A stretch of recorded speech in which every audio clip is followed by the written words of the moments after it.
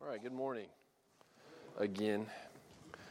Glad to be here with you all today. We are going to continue in our Colossians series that we started a few weeks ago. Last week we took a brief break as I kind of recapped our trip to, if I can get to Colossians, Philippians, Colossians. I got to sing the song sometimes too. All right.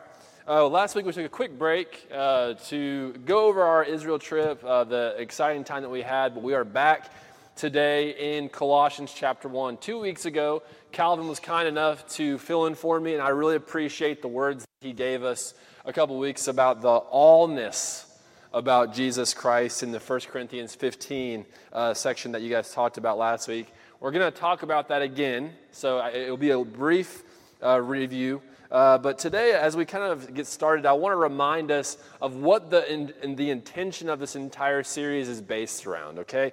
This whole idea of full reconciliation, right? Full reconciliation being, I don't have that slide up there, but being, it's later on, I guess. I forgot to put it at the very beginning. But redefining how we talk about reconciliation. Several weeks ago, we talked about how the world sees reconciliation as a return to this friendly agreement, friendly relationship, where we want to see reconciliation through the lens of Jesus. How Jesus has reconciled himself to us, his fullness to us, right? How that we can strive towards embracing that agape love and striving towards unity with Christ. A much deeper level of reconciliation I think we need to be striving towards as Christians, not only recognizing how Jesus himself has been reconciled to us, but how we go from there to reconciling with others. So I want to reread this text this morning to kind of get our eyes and focus on this. I'll really dwell and meditate on these words this morning. For in him all things were created, things in heaven and on earth, visible and invisible, whether thrones or powers or rulers or authorities, all things have been created through him and for him. He is before all things, and in him all things hold together. And as we read this, I want to remind you of the context that Paul is speaking to in this city, this church in Colossae. Okay, this city doesn't remain today as it was in the first century where Paul is writing to this. But just to remind you of this place, they're known for their religious syncretism, right? This is a fancy word for saying they have a whole bunch of religions, you throw them into a pot, and you got a brand new one. You got a little bit of this, a little bit of this, you put it together. This is our religion of Colossae in a way. And not only that, but they were a very spiritual group of people. It is known that they probably had some sort of angel deity that they also kind of worshipped, an angelic shrine that they were to worship. So these people, like we talked several weeks ago, they have an idea of what spirituality is. Right? They are what we would call spiritual people, not unlike how we would probably refer to people today. There are definitely spiritual people among us that recognize a higher power, but not necessarily Jesus Christ. But Paul is writing to these people because although they are spiritual people and they're worshiping these angelic deities, when they heard the message of grace and truth brought to them by Epaphras, and they learned about who Jesus was, it's like a switch flipped in their minds, right? They went from having this religious syncretism to this religious understanding of who Jesus is, the grace and truth of Christ, and it changed things for them. Paul continues kind of this line of reasoning talking about the grace and truth of Jesus by talking about his bigness, right?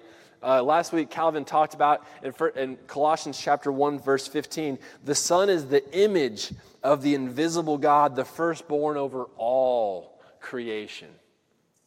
Over all creation. Speaking to the power of all things. I want to reread this and put a little bit of emphasis on. I know Calvin said this a couple weeks ago, but I want to root us back in this idea of this allness of Jesus this morning.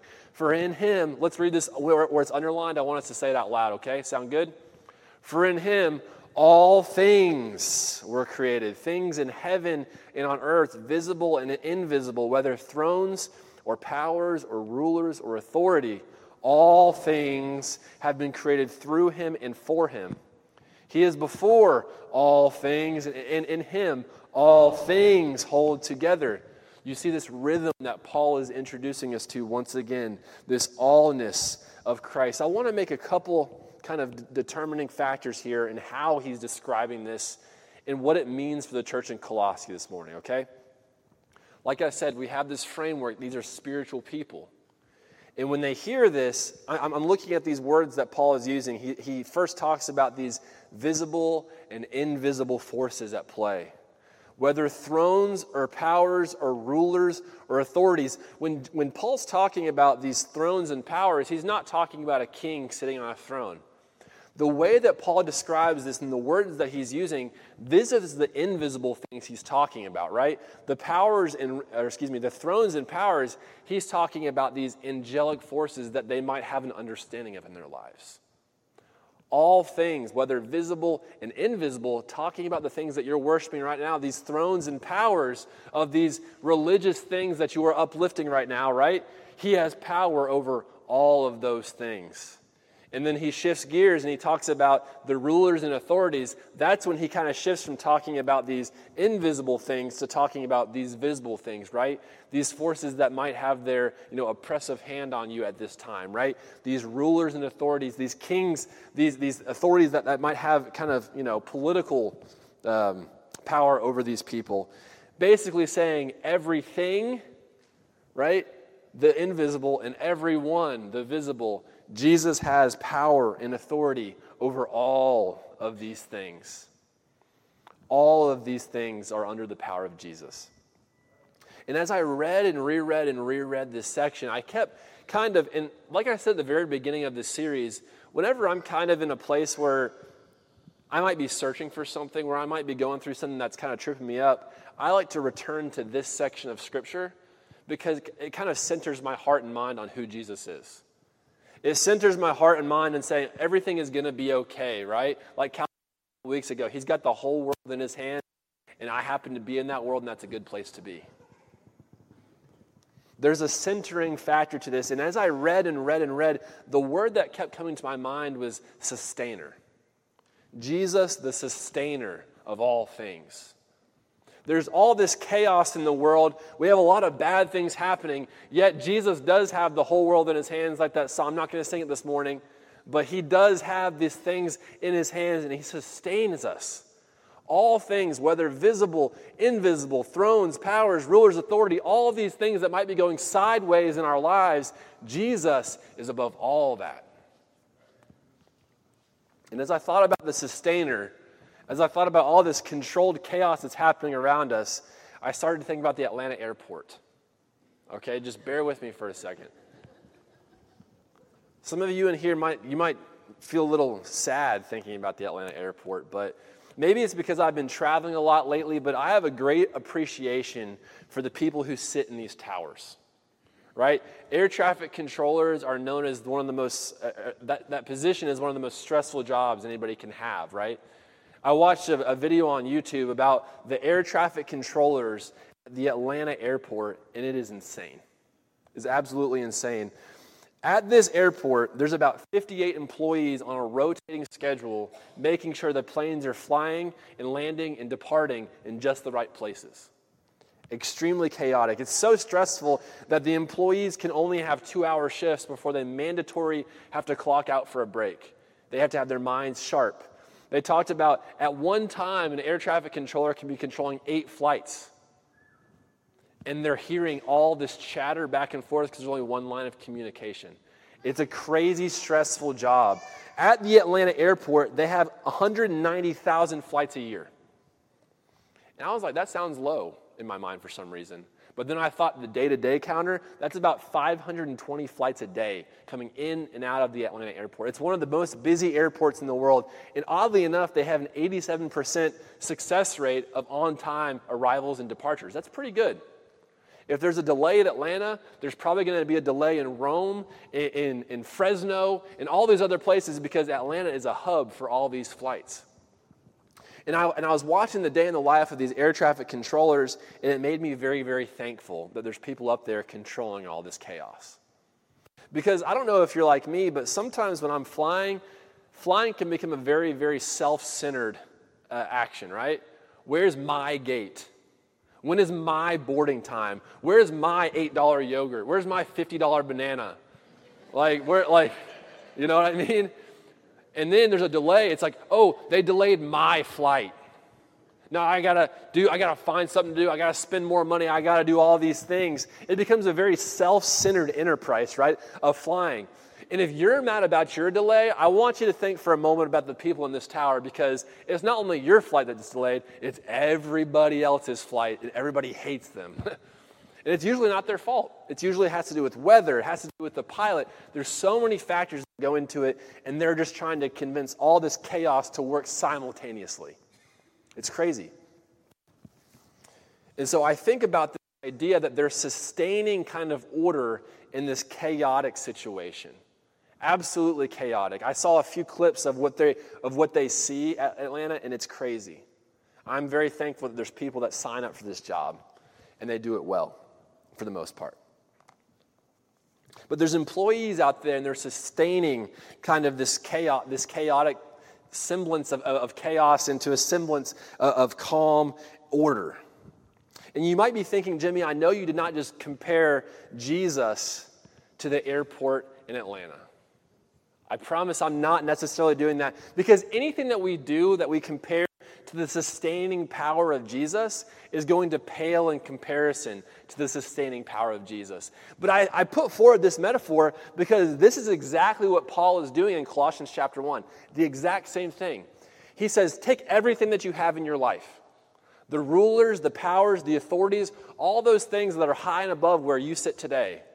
All of those things are under the authority of Jesus. All those things that look like control and power in your life are paling in comparison to the control and power that Jesus gives to you in your world. Everything. And so this chaos of Atlanta, how they're able to be efficient and effective, it pales in comparison to what Jesus is able to do. All powers in this world, nothing compares to the powers of Christ. All the efficiency of this great airport pales in comparison to the power of Christ. There's so much chaos in this world, and I want to say thank God for the sustaining power of Jesus Christ. The sustaining power of Jesus Christ. And as I thought about that, I was getting pumped up, man. I was like, man, thank you so much, Colossians 1, for doing this for me one more time. But then I started to think about the other side of the world. So I can be up here and we can say, amen, yes, Jesus is the sustainer of all things. But the moment we say amen to that, we also have to think about the flaws that are happening within our world. We were talking this morning in the teen class about how sometimes Christians are labeled as hypocrites. You know why? Because Christians are people. And Christians are flawed. People are flawed. There's so many bad things that are happening right this second in our world. And we read Colossians 1, 16 and 17.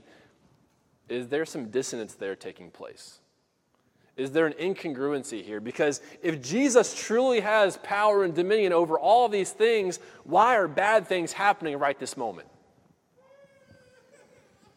If you haven't thought about that, I don't think you're a human being. If you haven't thought about that, you haven't been a Christian for very long, I don't think.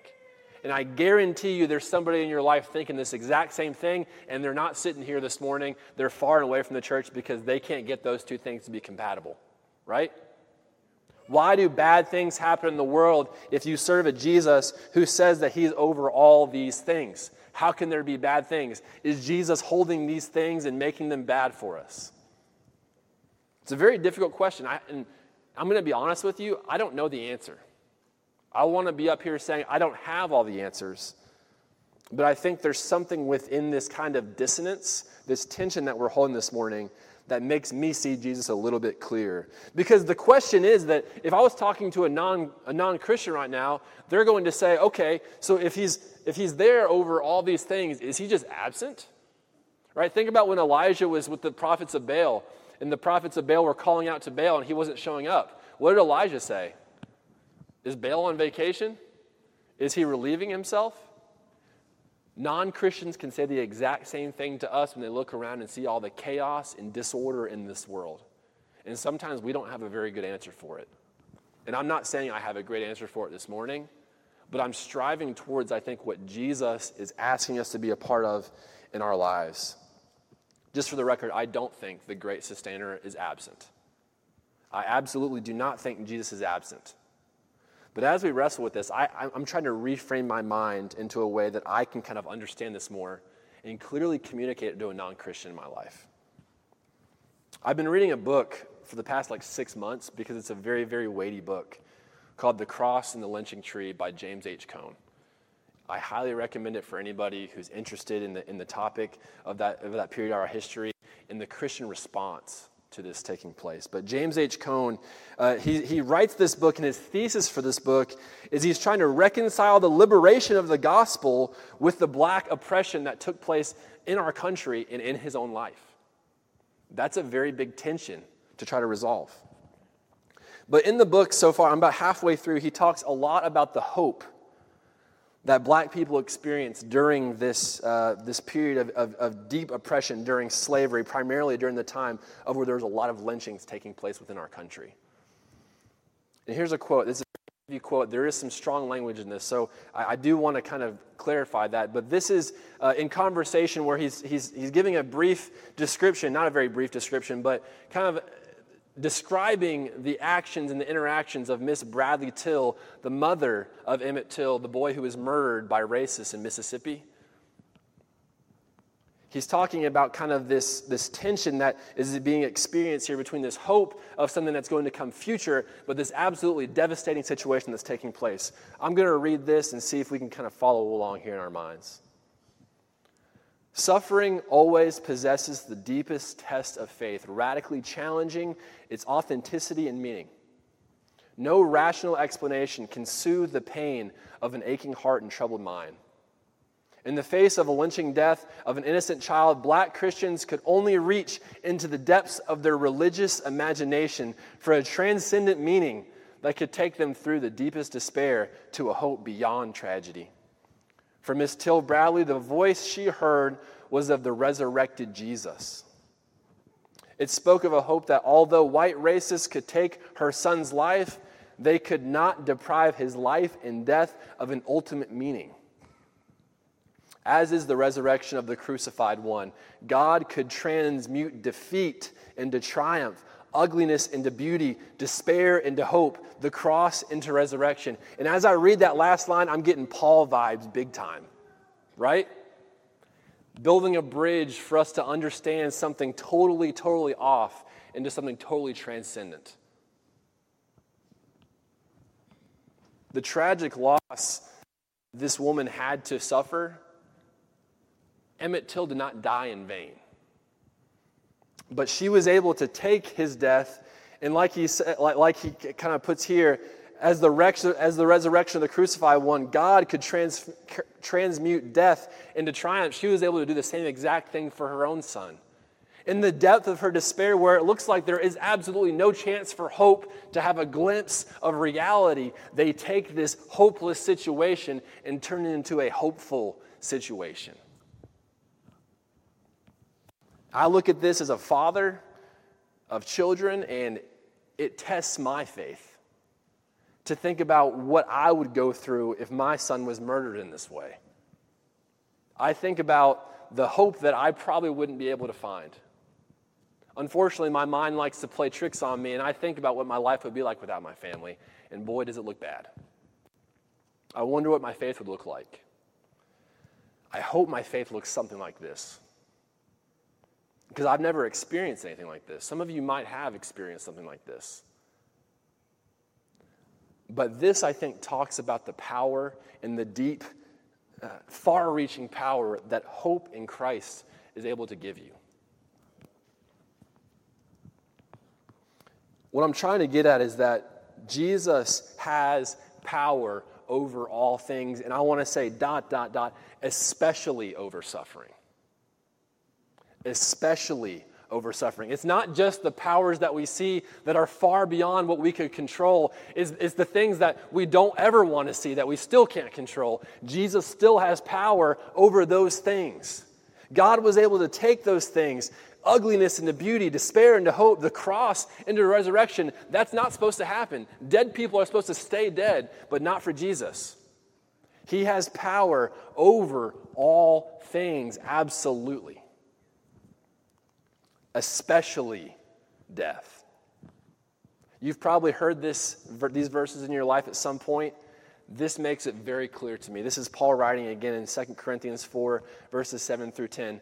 But we have this treasure, talking about this faith in Jesus, in jars of clay to show that this all-surpassing power is from God and not from us. We are hard-pressed on every side, but not crushed, perplexed, but not in despair, persecuted, but not abandoned, struck down, but not destroyed. We always carry around in our body the death of Jesus so that the life of Jesus may be revealed in our body. If there is a thing that Jesus has power over, it is absolutely pain and suffering. I love this quote. For a second, it made me kind of question using it when it talks about religious imagination, because it makes it sound like your religious is kind of imaginary. But the more I thought about it, the more I thought it was the perfect way to describe this hopeless situation. Because it takes a lot of imagination to think, you know what, Jesus still has power over this hopeless situation. It absolutely has to say, you know what, I am going to just rely on this faith that I read about and experience in my life, and I'm just going to pray that this faith is real. In this hopeless situation, Jesus still has power, especially, I want to understate that as much as humanly possible, it's especially in our hopeless places, that is where Jesus is. That is where Jesus is. Never absent, possibly more present than ever when you are in your hopeless places. He intercedes, He sustains, He is the sustainer. And so you're saying, Jimmy, you still haven't reconciled. Why do bad things happen to good people? Because we're in a broken world. But I dare to think, I don't want to think about a world without Jesus. Because if it's bad now, could you imagine life without Him? That in these hopeless places, Jesus is still able to say, I am with you even though bad things are happening. Because guess what? Bad things happen to me. I know the suffering of death. I know the suffering of a mother. I know the suffering of a friend. I know the physical suffering of a body. I know all these things, and you can guarantee I am with you when you're in those places too. We are a flawed people, and bad things happen, but that it does not mean that Jesus has gone away from you. He has power even in those places. So I want to take us back. There's my definition right there. I forgot to put it at the beginning. I want to take us back to this idea of reconciliation, full reconciliation. Accepting and embracing agape love and striving towards unity with Christ. To me, this is our only option. There's not a half option here.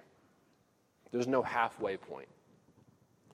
Either you're striving to be fully reconciled with Jesus, or you're settling with the way the world is today. And if you're settling with the world, you're in for a bad, bad road. My affirmation to you this morning is to see how you can strive towards unity with Christ even while in a hopeless situation. Knowing that there is hope to be found through a Jesus who's been through absolute hopelessness and despair.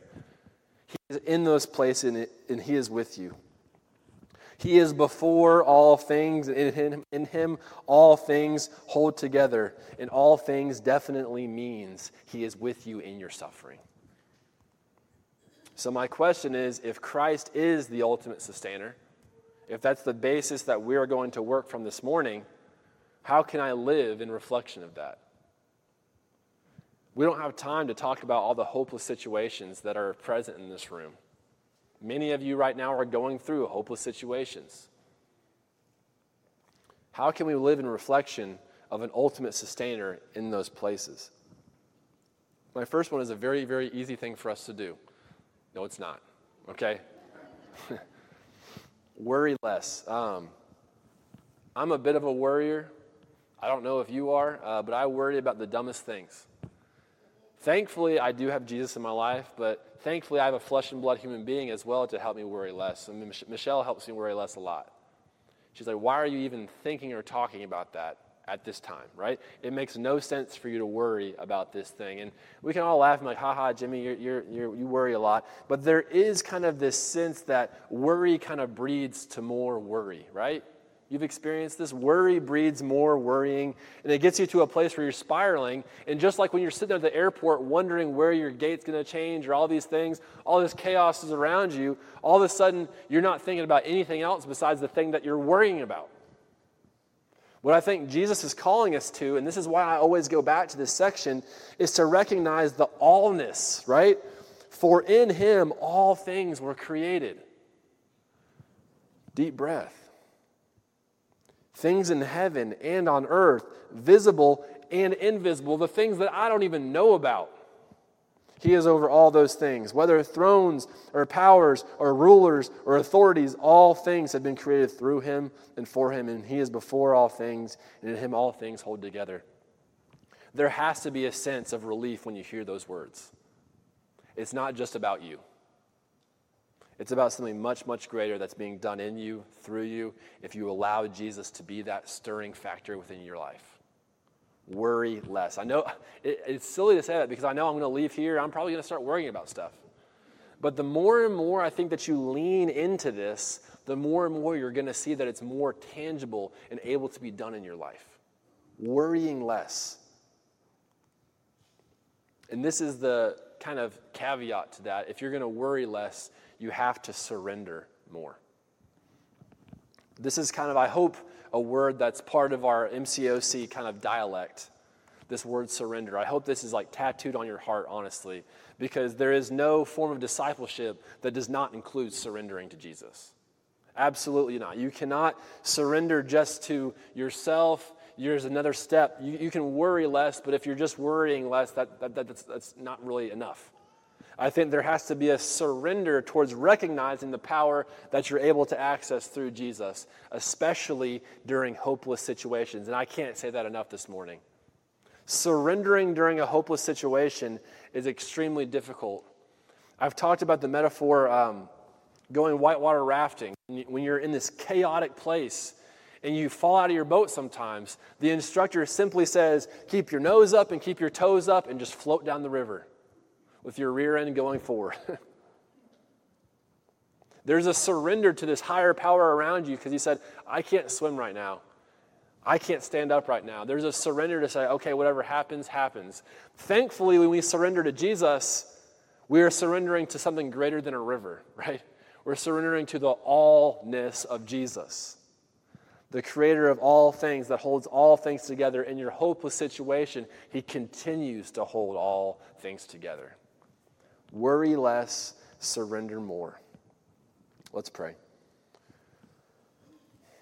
God, I thank you for giving us this morning to dwell on your word, to be challenged by your word. I hope that it was a challenge this morning to be just submitting to you, surrendering to you, to worrying less, but to ultimately recognize that, God, even when I'm in my most hopeless situation, you are there. You're not causing it. You're not making me suffer for the sake of suffering, but we are in a broken world, and that's just reality. But thank God the reality is that we are not alone. The reality is that we are not doing it by ourselves. The reality is that you are still over all things when we have no hope. Help us to have hope in those places. Help us to recognize that hope for what it is. It's your love. Help us to strive towards that and the reconciliation factor that you yourself suffered so that when we suffer, we recognize that you are with us. In Jesus' name we pray. Amen. We do want to offer an invitation at this time that if you are suffering, that you are not alone. Yes, we recognize that, like we just talked about, there is a Jesus who is created before all things, and in him all things hold together, and that's a great, great thing to keep your hope in. But there's people here that also want to be in your life. There's people here that want to be a source of hope for you, that you are definitely not alone. And I recognize I can say this, people can say that to you, but it still doesn't take away this aloneness that you feel. Please offer that up not just to Jesus, but to somebody else. You are absolutely not alone. If you have any physical needs, if you have any spiritual needs, if you're saying, you know what, I'm ready to surrender today, I want to be baptized right now. Sean was just getting the baptistry ready for stuff. It's always ready. If you want to get baptized and you want to surrender, we offer this time as well. But if you just need somebody to talk to, we offer that as well. We're going to stand and sing here in a moment, but if you want to come forward, this is the time to do it. Let's continue to worship.